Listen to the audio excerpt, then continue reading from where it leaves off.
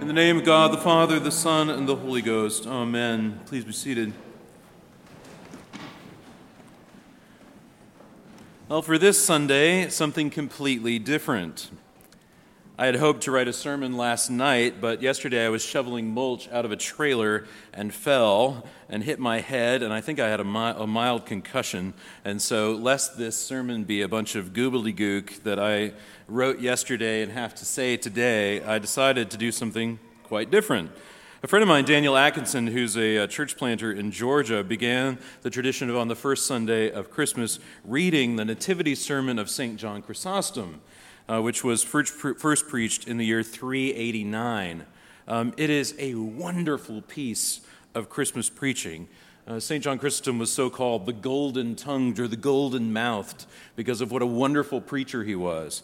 And I hope simply to do his words justice today. There are several reasons to read ancient homilies, and if you haven't read ancient homilies, I would suggest getting in the habit of it. They're wonderful reading. But one of the reasons is that we become so captive to a kind of presentism that we think the only thing that will do us any good is to hear a fresh word, a fresh voice. But we must be instead like the householder who brings out treasures both old and new. So let's begin. Behold, a new and wondrous mystery. My ears resound to the shepherd's song, piping no soft melody, but chanting forth a heavenly hymn. The angels sing, the archangels blend their voice in harmony, the cherubim hymn their joyful praise, the seraphim exalt his glory. All join to praise this holy feast, beholding the Godhead here on earth and man in heaven. He who is above, now for our redemption, dwells here below, and he that was lowly is by divine mercy raised. Bethlehem this day resembles heaven, hearing from the stars the singing of angelic voices, and in place of the sun enfolds within itself on every side the sun of injustice, the sun of justice. And ask not how, for where God wills, the order of nature yields. For he willed, he had the power, he descended, he redeemed. All things yielded in obedience to God. This day he who is born, and he who is becomes what he was not. For when he was God, he became man, yet not departing from the Godhead that is his. Not yet by any loss of divinity became he man, nor through increase became he God from man, but being the Word, he became flesh. His nature, because of impassibility, remaining unchanged.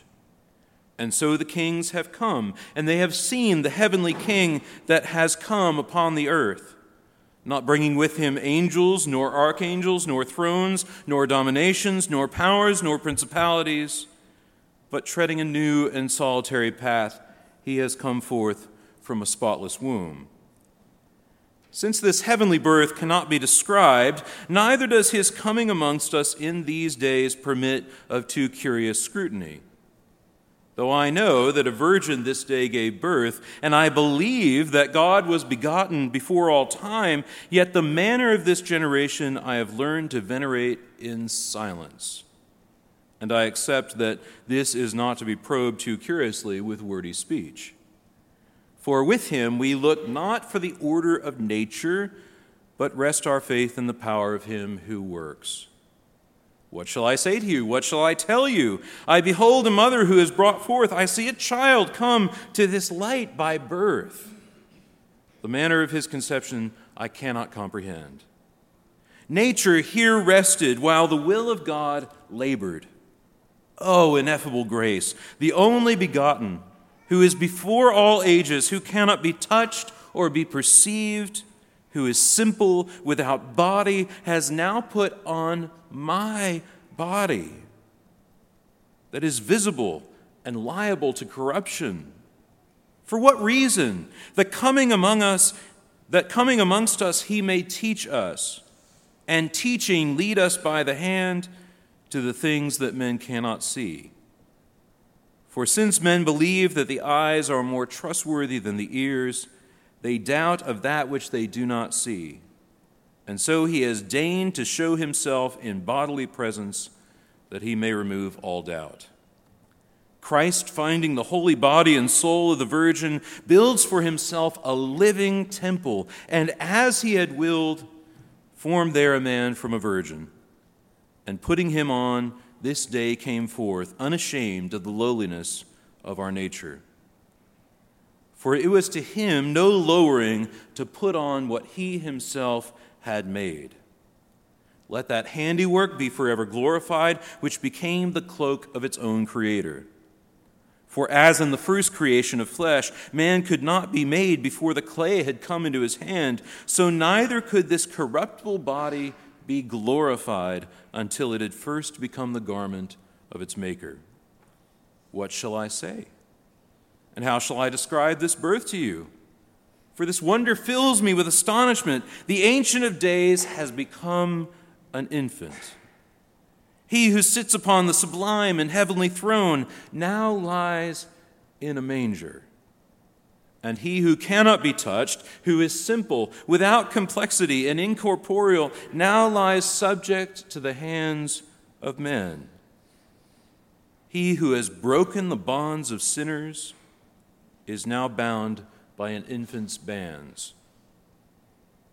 But he has decreed that ignominy shall become honor, infamy be clothed with glory, and total humiliation the measure of his goodness.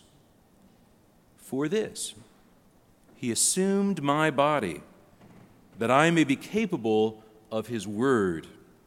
Taking my flesh, he gives me his spirit, and so he, bestowing and I receiving, he prepares for me the treasure of life.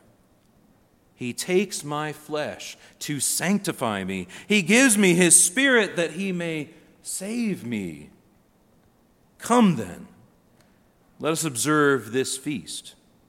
Truly wondrous is the whole chronicle of the Nativity. For this day the ancient slavery is ended, the devil confounded, the demons take to flight, the power of death is broken, paradise is unlocked, the curse is taken away, sin is removed from us, error driven out, truth has been brought back, the speech of kindliness diffused and spreads on every side. A heavenly way of life has been planted on the earth.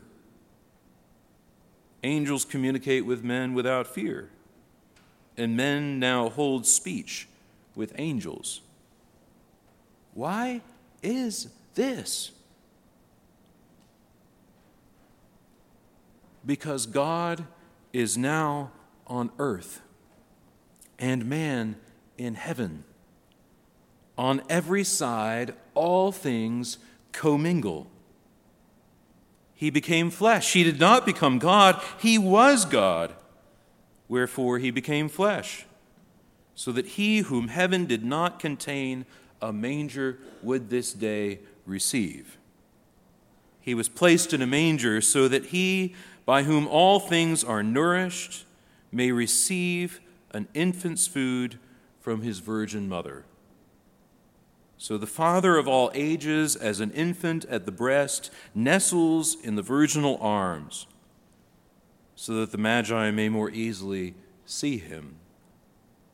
Since this day the Magi too have come and made a beginning of withstanding tyranny, and the heavens give glory as the Lord is revealed by a star. To him then, who out of confusion has wrought a clear path, to Christ, to the Father, and to the Holy Spirit, we offer all praise, now and forever. Amen.